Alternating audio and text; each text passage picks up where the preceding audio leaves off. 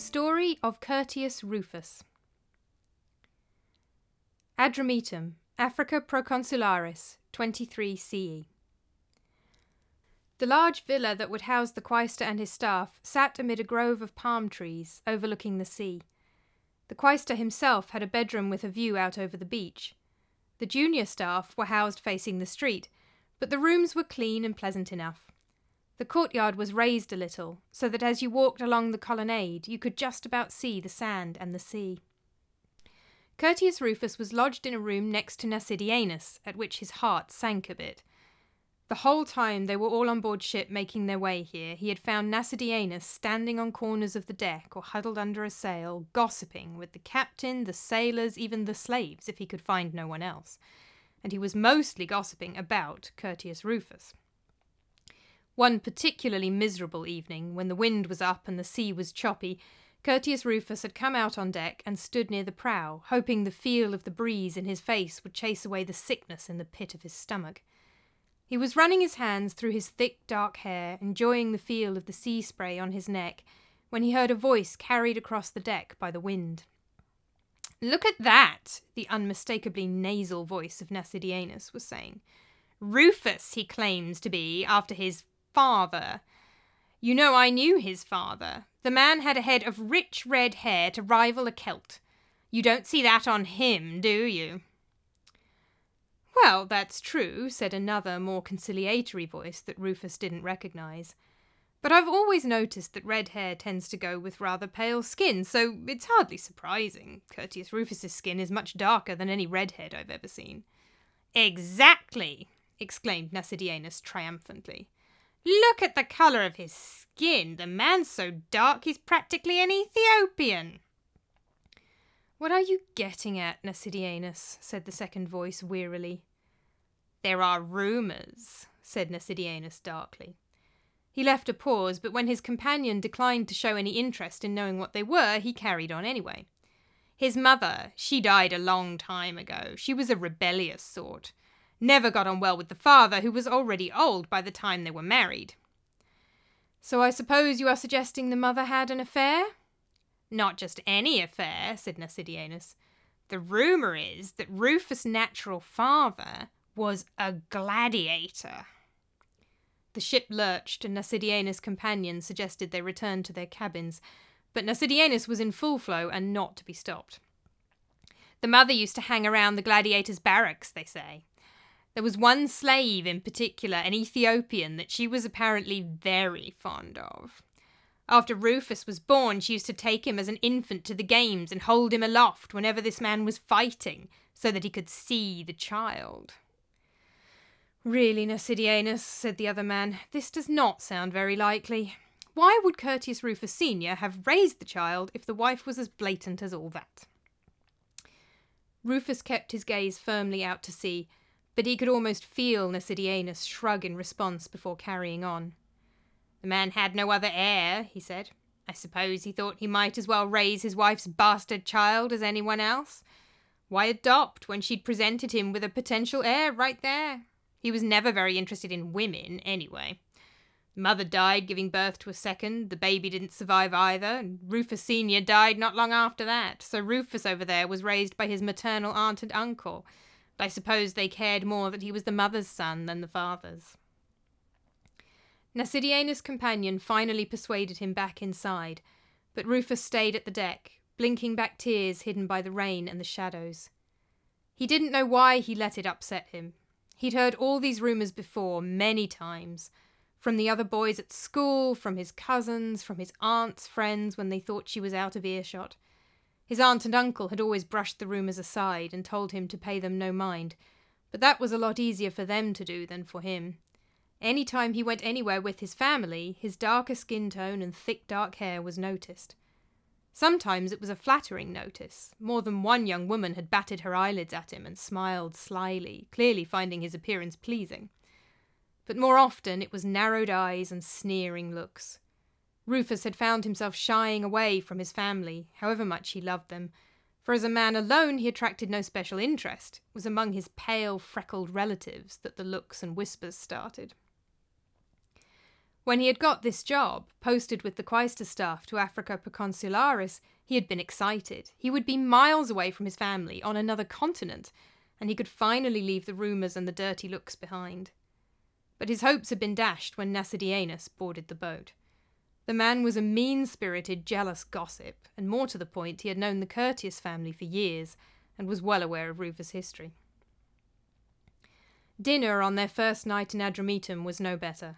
Rufus could hear Nasidianus' grating nasal voice drifting across the dining room, repeating the old rumours and accusations, pointing at his skin and hair. No one said anything to him directly, and Nasidianus' listeners mostly seemed to shuffle their feet and hands uncomfortably and try to change the subject, but for Rufus it was inescapable. He lay in bed that night, wondering if he should quit this job altogether, abandon his ambitions for a political career, and just go home to live quietly, marry some pretty but impoverished girl who would take him despite the scandal, and work on his history books.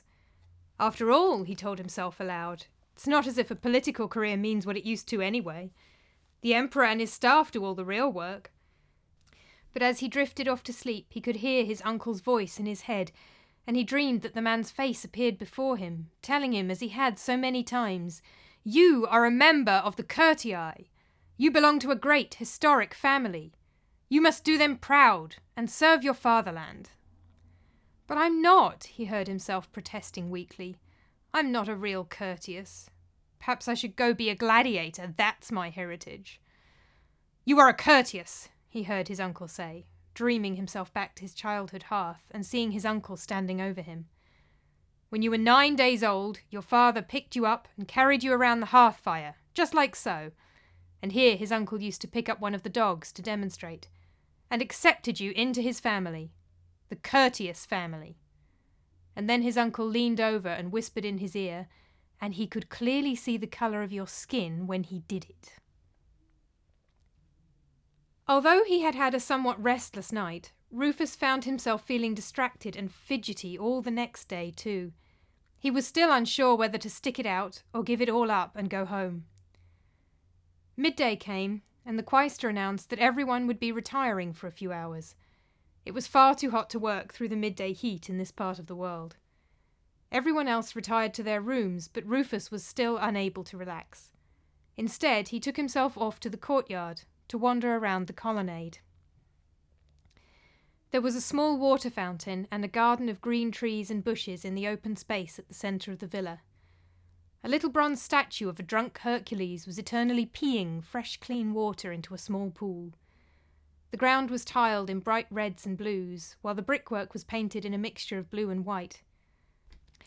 Birds sang, and a light breeze blew off the sea as Rufus paced the colonnade. Even so close to the water, there was a dryness to the air that was very pleasant, and a sweet smell. Although not foolish enough to sit out in the sun, Rufus found that he liked the heat. It felt comforting somehow, like the air was wrapping itself around him to protect him. Rufus reached the section with that tiny view of the sea and started along it to continue his walk.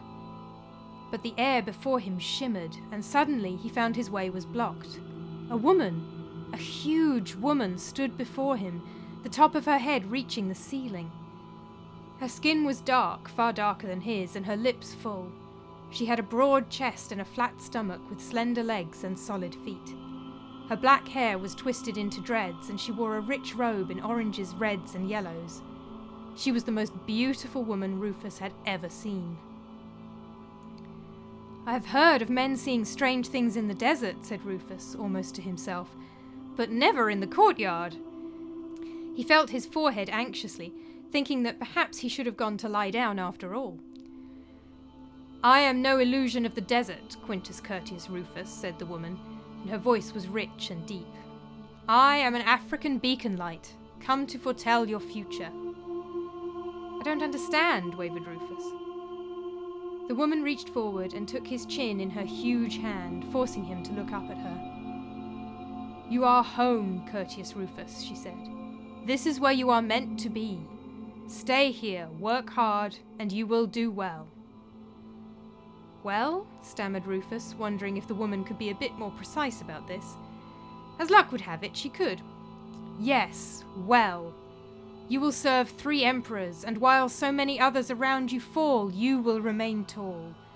You will serve Rome across the empire all the way to Germania. You will be a general and a consul. And then one day you will return here as proconsul to govern the whole province. And here, in your ancestral homeland, this is where you will die." She let him go, the air shimmered once more, and she seemed to blow away on the sea breeze, leaving Rufus stunned and shaking. He sat down hard on the low garden wall and put his head in his hands. Her words about his ancestral homeland had shaken him more than he liked to admit. All his life he had defended his mother against the rumours and the gossip, had told himself that he just tanned really easily. Now, the idea that his natural father might really be a gladiator, a slave, was not a comfortable nor a happy one. But he found he could pull himself together by focusing on the other part of the message. He would be a politician, a successful one. He would have a good career, would even become consul, something no member of the Curtius family had achieved for 500 years. He would survive the imperial court, would survive imperial service, and die only once he had returned to this province as proconsul. Rufus stood up with renewed energy, and despite the heat found himself running down to the beach and hurling a stone defiantly into the sea as if to say, "Here I am! I'm staying here."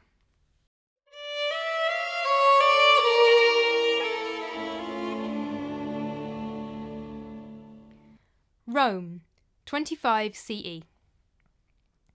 "Pleased to meet you, young man. And what is it that you do?" The emperor did not look at all the way Rufus had imagined him. He had imagined the unhappy and reluctant emperor to be a grim and unpleasant man. Lurid stories were already starting to circulate about what the 66-year-old got up to during his holidays to Campania, which became longer and longer every year. He was flanked by Sejanus, officially commander of the Praetorian Guard, unofficially the man running the empire. Sejanus' wide-set eyes and long nose stared down at Rufus, Nasidianus, and their fellow young, hopeful, aspiring politicians with disdain. Tiberius, however, seemed quite pleasant in person. He looked tired and a bit distracted, and an undercurrent of deep unhappiness flowed underneath his polite smile, threatening to burst forth if given a chance. He spent several minutes talking with each young man, and was at least skilled at pretending genuine interest in what they had to say. "I was on the junior staff of the quaestor, sir," said Rufus. "I hope to stand for the quaestorship myself in the next few years." He heard Nasidianus snort. "You are ambitious, then," said the emperor. "A political career is not all it's cracked up to be, you know." Rufus looked down. "No Curtius has held the consulship in 500 years, he said, and I would like to break that trend. But I have other interests as well," he added defensively. "I've been working on a history of Alexander the Great." "Really?" Tiberius seemed to perk up at this. "What is it that interests you about Alexander?" "I suppose," said Rufus hesitantly, having never really thought about it in depth, "I suppose it is just that he did so much in so short a time, and then died, having changed the world." Yes," said Tiberius. "He was fortunate. He died young." The emperor seemed to drift off into some private daydream until Sejanus pointedly cleared his throat over the old man's head. "Well, anyway," said Tiberius, shaking himself, "there is no reason to give up on your ambitions just yet, young man, if politics is really what you want." "Excuse me, sir," piped up Nasidianus from the other side of the room. The emperor looked up sharply. The men on either side of Nasidianus shrank as far away from him as they could without getting up and walking away. "Yes?" "Surely the writing of history would be far more suitable for someone like Rufus, sir," sneered Nasidianus. "I know that your nephew Claudius enjoys it very much, and pursues it instead of a political career." "My nephew is entirely unsuited to a political career," said Tiberius sharply. "He cannot stand properly, cannot speak properly, and cannot move properly. Looking at Curtius Rufus here, I see no such problems." "But, sir," persisted Nasidianus, as the others moved even further away from him, "surely this man cannot represent the ancient family of the Curtii in the Senate. After all, sir, you must have heard the rumours." There was a hush across the room. Sejanus drew himself up even taller and narrowed his eyes at Nasidianus. Tiberius stood up slowly. He walked first around Rufus, eyeing him up and down, watching him. Rufus stood completely still and kept his eyes ahead, willing himself not to break. Then Tiberius walked over to Nasidianus and walked around him too. Once, twice. Then he motioned to Sejanus, who motioned to a guard, who came over and walked Nasidianus out of the room. "Let all here understand this clearly," he said. "I regard Curtius Rufus as his own father, and that is all anyone shall have to say on the matter." Rufus sighed out his relief as the Emperor motioned for him to move aside and make way for the next man.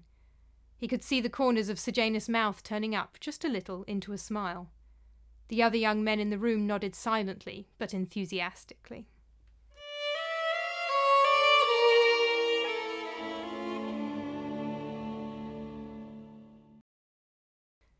Carthage, 58 CE. Curtius Rufus stood once more near the prow of the ship as it approached the harbour at Carthage.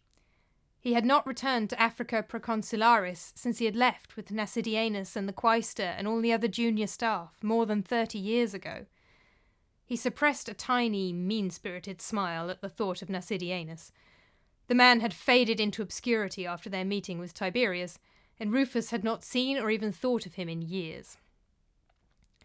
Tiberius had retired not long after their meeting, but Rufus had never forgotten his kindness, and nor, he suspected, had anyone else, at least anyone still alive, who remembered that meeting. Sejanus had been given the position of consul, the highest position in Rome besides emperor, but that same year had been accused of treason and executed. Trials for treason became as common as a weekly fruit market, and many of the other young men Rufus had grown up with were killed. And then even more were executed under Tiberius' successor, Gaius Caligula, for a variety of reasons, some more sane and logical than others. Rufus had survived, though, disappearing to bury himself in his history of Alexander whenever things seemed to be getting too heated. Throughout it all, he had remembered the words of the African spirit, that he would become consul, and that eventually he would return to Africa. If he were executed for treason or for criticising one of Caligula's theatrical shows, as others had been, he would never return to Africa. So he kept his head down and wrote his book, trusting that if he did so, things would work out somehow. And then the miracle happened.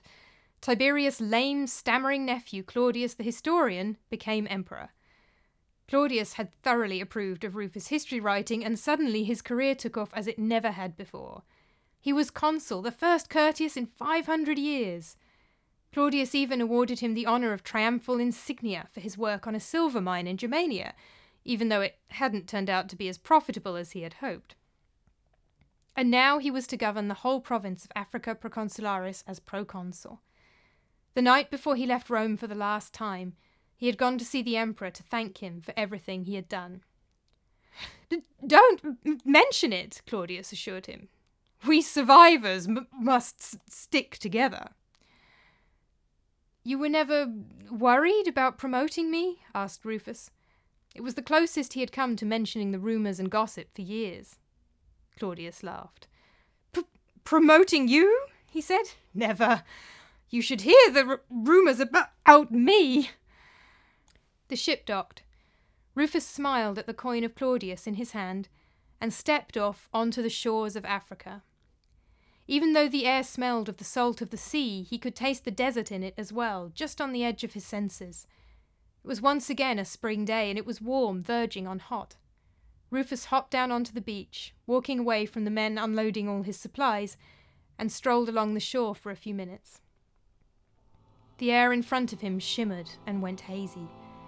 The sand swirled, spinning up into a whirlwind of stone and grit and sea salt, and then there she was, the enormous woman with her dark skin and tight dreads, looking over him in the midday sunshine and smiling.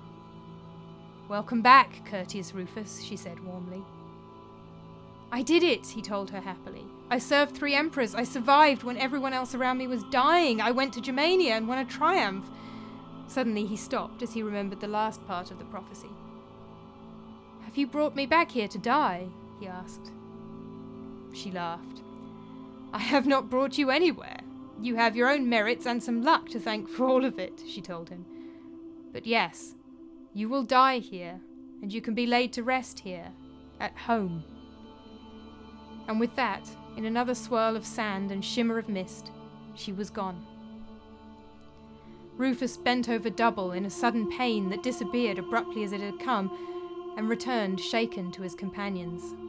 That evening he wrote to Claudius. Sir, I write once again to thank you for your patronage. I am to die soon. Although my men and my physician insist there is nothing really wrong, the same spirit that kick-started my career has reminded me that it is soon to end. I wish to be buried here in Africa, near the amphitheatre in Thysdrus. But please know that I have left all my lands in Rome to you in my will. Do not mourn for me. I am home. The end.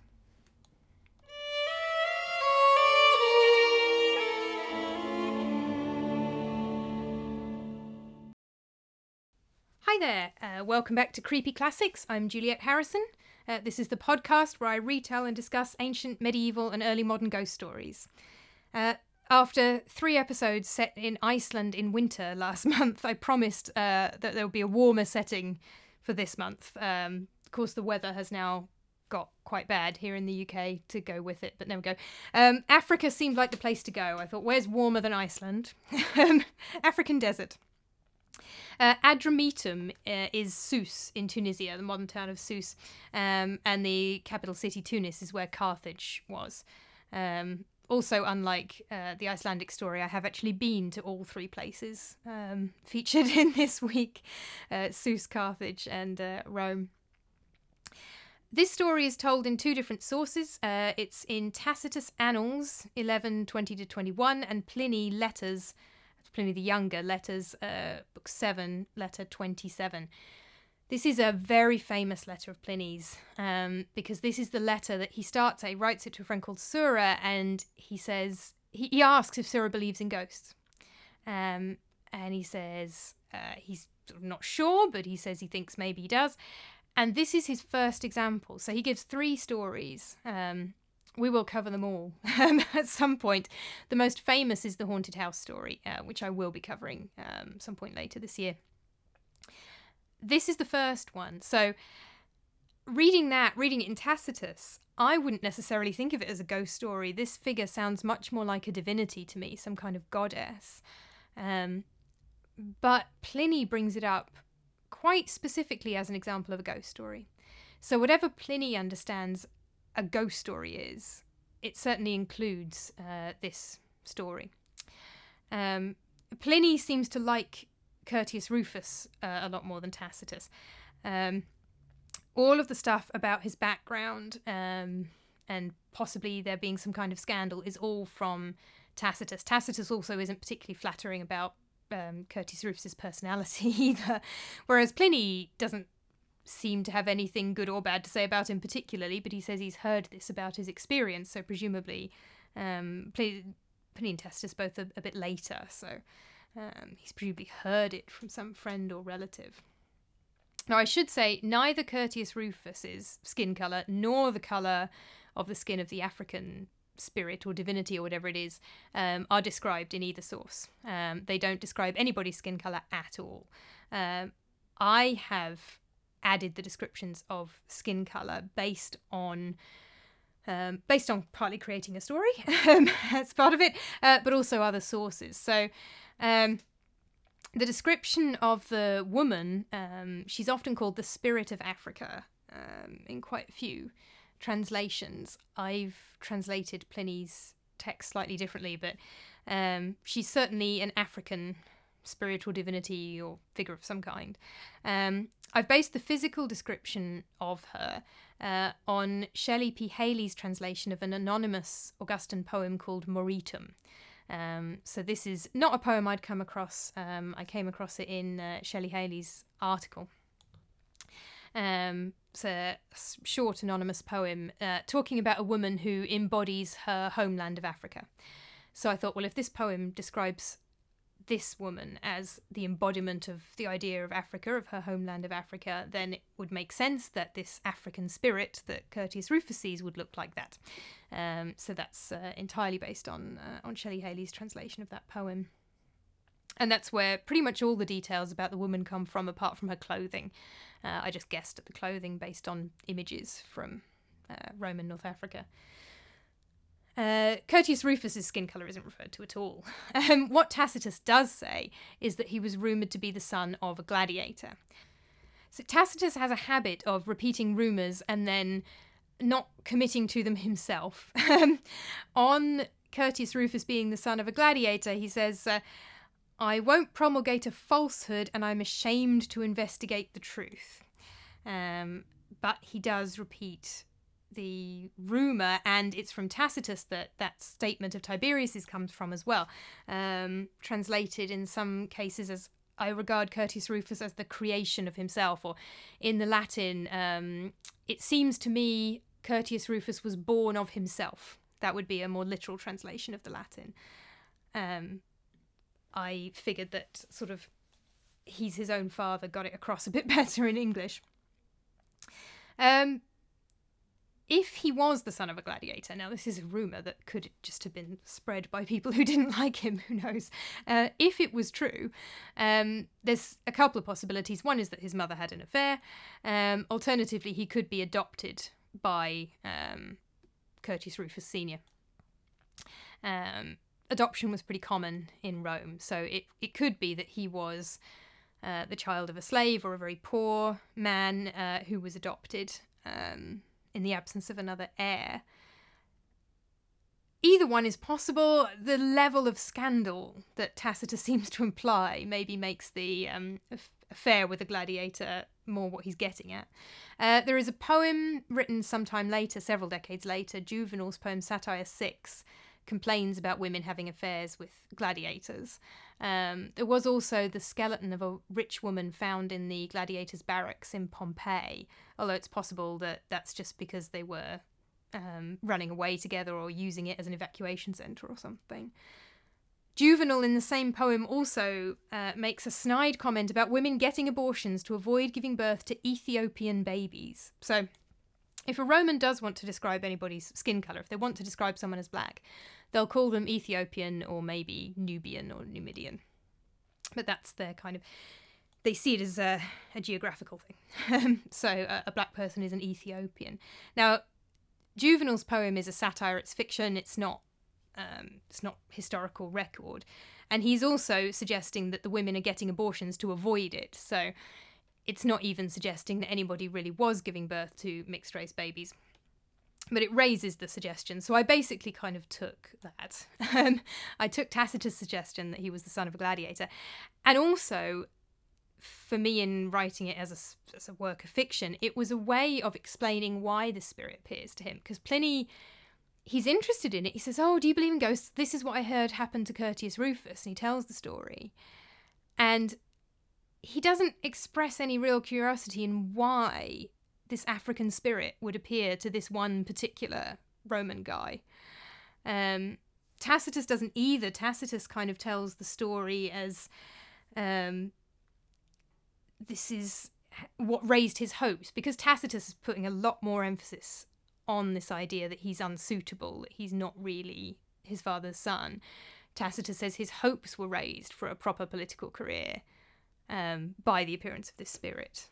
So neither Tacitus nor Pliny have all that much interest in why the African spirit bothered to appear to him. So by making him the son of an Ethiopian gladiator specifically, for my story, I was then able to give this spirit some reason for appearing to him, that she's telling him something about his heritage that he doesn't really know or that he's tried to deny. It gave an extra dimension to my story to do that. The real Curtius Rufus may or may not be the same person as Quintus Curtius Rufus, who wrote a history of Alexander the Great. Most of the histories of Alexander the Great we have are not very good or not very contemporary, so every one of them is important. And we have at least some of this one from Quintus Curtius Rufus. He might or might not be the same person. To be honest, we can't possibly know. But again, it gave him a connection with Claudius, who also wrote history. And certainly the real Curtius Rufus's career seems to have taken off under Claudius. There were a lot of treason trials under Tiberius, first when Sejanus was running things, and then after the fall of Sejanus even more, and Caligula was eccentric to say the least. So it's perhaps not surprising that his career did better under Claudius than under his predecessors, but I still thought it was quite a nice way of giving them a kind of shared common interest. And there's other little details I threw in from other places. The Drunken Hercules is a small statue I saw in the Bardo Museum in Tunis when I was on holiday there, way back in 2008, and I loved it. Took photos of it. Sejanus, when he was executed after his fall from grace, he was subjected to what the Romans called damnatio memoriae, and all images of him were destroyed. So we don't have much in the way of images of Sejanus. But he was played by Patrick Stewart in the 1970s BBC series I, Claudius, so I described him based on Patrick Stewart. I sort of echoed Prince Charles slightly in Tiberius, but I'm not suggesting there is any link between Prince Charles and Tiberius. Tiberius has a deeply terrible reputation, which I'm not going to get into right now. Really nasty stuff, so I'm in no way suggesting they're actually similar. My Tiberius I made come across rather nice, but that is what fitted better in this story. Also, a lot of what's said about Tiberius, again, is rumour and gossip, and who knows whether there's any truth to any of it. Certainly for this story, from what Tacitus says, he was very supportive of Curtius Rufus, so it made sense to depict him in a much more positive light than he often is. The amphitheatre at Thysdrus, Elgem Amphitheatre, was actually built a couple of 100 years later, but I'm assuming there might have been an earlier one on the same site, so that's why I mentioned that one. It is a very impressive site if you're ever in Tunisia. The amphitheatre at Elgem is absolutely amazing, fantastic site.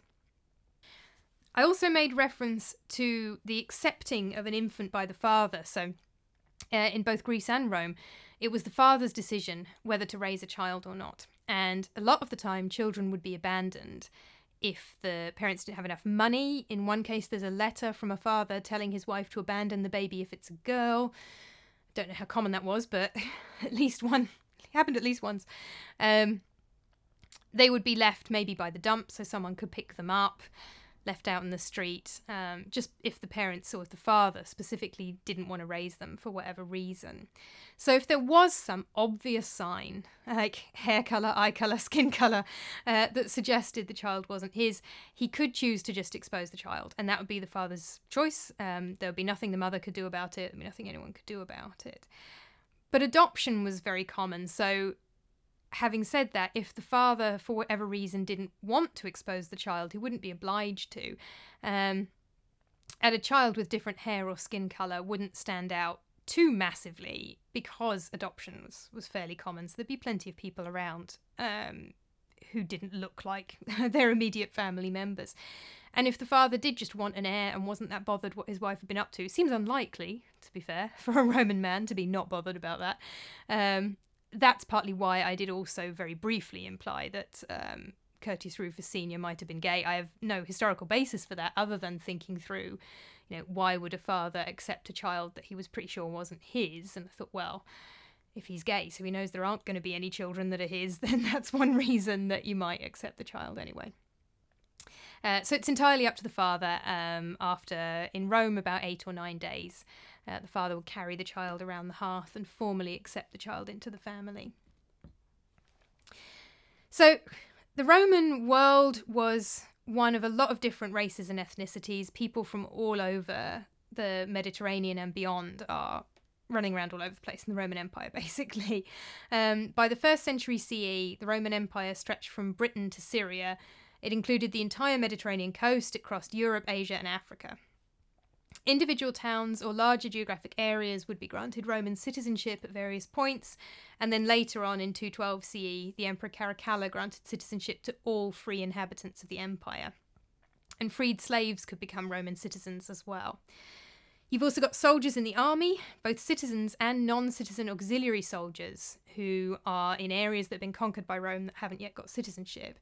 And they were moved all around the empire. They often settled down and later married women from places where they were posted. So you've got loads of people of different races and ethnicities living all over the place. If they've moved, if they've been transported as a slave and then freed, if they've been a soldier who's been posted somewhere miles from where they were born, or even if they've just been trading across the Mediterranean.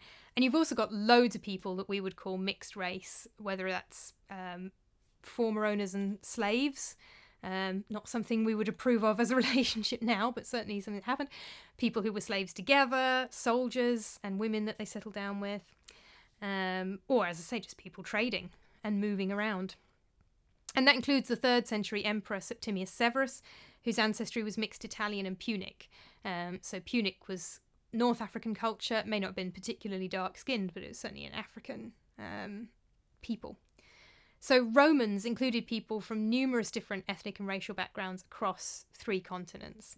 And just the presence of somebody dark-skinned wouldn't attract attention. In my story, Rufus's problem is that he has a light-skinned family. So the problem is not his skin colour itself. And if he went somewhere far away from his family, no one would be bothered.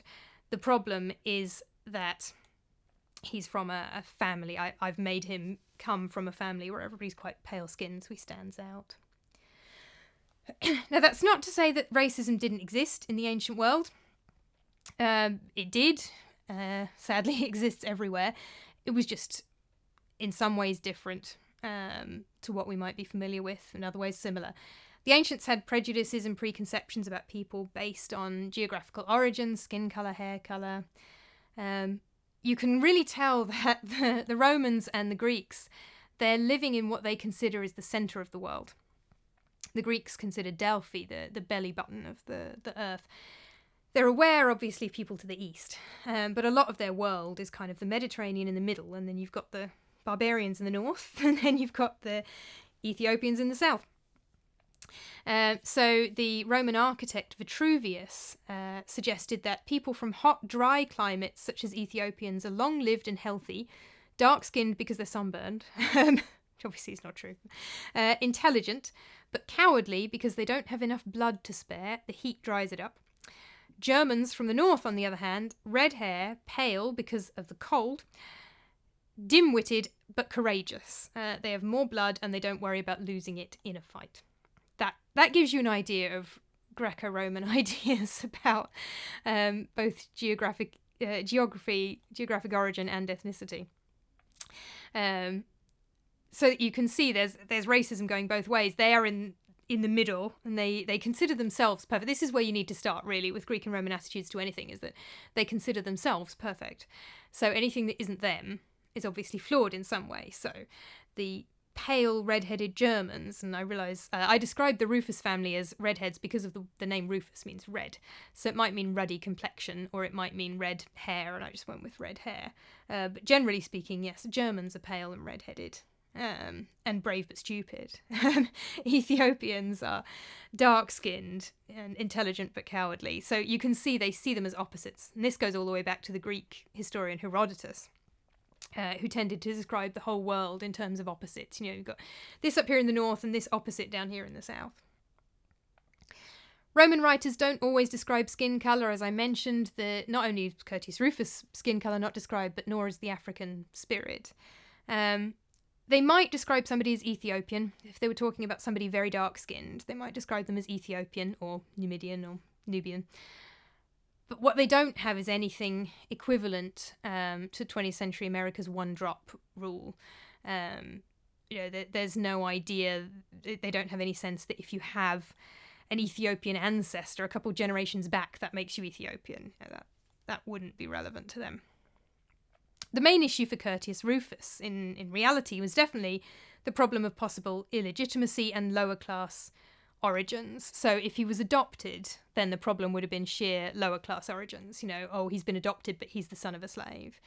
If the rumour was that his mother had had an affair, then that's even worse, because that suggests illegitimacy, that he is. And I used a word, not a nice word at all, bastard, in the story, but just to get across that sense, which is probably more familiar, that prejudice against people born outside of marriage. So I think for the real Curtius Rufus, it was this problem of illegitimacy and low origins, whatever his race was, which, as I say, I have no idea. So the African spirit, or spirit of Africa, as she is called in some translations, Tacitus and Pliny both describe the woman primarily as just superhuman, so she's of enormous superhuman size. This is the way gods and goddesses are often described. Neither of them give much more detail than that. Pliny does say that she's also very beautiful. Tacitus says nothing else at all. So beyond the size and the beauty, the rest of it I needed to create. In Tacitus, it's all very Scottish play. It's all kind of, hail Rufus, who will be consul hereafter. Pliny calls her an African praenuntius, which means omen, or one of the translations that the dictionary gives, which I rather liked, was beacon light. And I thought, well, that sounds nice and poetic. It's a bit more interesting than just, I am an African omen. But that's basically what Pliny's saying she is. I've seen some translations and some sources talk about her as a genius of Africa, or genius or genius is the divine aspect of a human soul. And interestingly, in Roman North Africa, the genius of the woman of the household, or the eunuch, sometimes was the woman's version, was sometimes worshipped alongside the genius of the male. In other parts of the Roman world, it tended to be the father of the household whose genius might be worshipped in household religion. Roman North Africa seems to have involved women in religious rituals in some ways more than other parts of the Roman world. I've not been able to do much research in this yet, but there's a couple of things quite interesting, so I want to look into that a bit more, actually. I have to say, the Pliny text, she's just an omen. Pliny and Tacitus really seem mostly interested in her as simply a walking, talking prophecy. But I sort of extrapolated from that, as I say, using the poem about the woman who embodied Africa to expand on it a bit. And I've expanded quite a lot on the prophecy that she gives in Pliny and Tacitus. Both of these texts, it's just a tiny little paragraph, so I've expanded on them a lot. So if you want to read these sources for yourself, The Letters of the Younger Pliny is available in Penguin Classics, translated by Betty Radis. Tacitus Annals is available at the Lacus Curtius Gateway to Ancient Rome website, translated by J. Jackson. You can also read the Latin on perseus.tufts.edu, which is where I got the Latin versions. Shelley Haley's translation of the Augustan poem is in her article Black Feminist Thought and Classics, Remembering, Reclaiming, Re-empowering, which is in a book called Feminist Theory in the Classics, edited by Nancy Sorkin-Rabinowitz and Amy Rieschlantz, from 1993. I first read it years ago. It's a really, really good article. And I also got the Vitruvius quote from Rebecca Futo Kennedy's article, Why I Teach About Race and Ethnicity in the Classical World. That's in the online journal Eidolon from September 11th, 2017. So I hope you enjoyed that episode. A little bit of a trip to slightly warmer climes than last time. I haven't made up my mind what I'm going to look at next month, so I haven't got an exciting trailer for next month lined up. But suffice to say, it will be something thrilling, I'm sure. Creepy Classics was written and performed by Juliet Harrison. Music composed and performed by Ed Harrison. Was produced by Juliet Harrison with assistance from Newman University.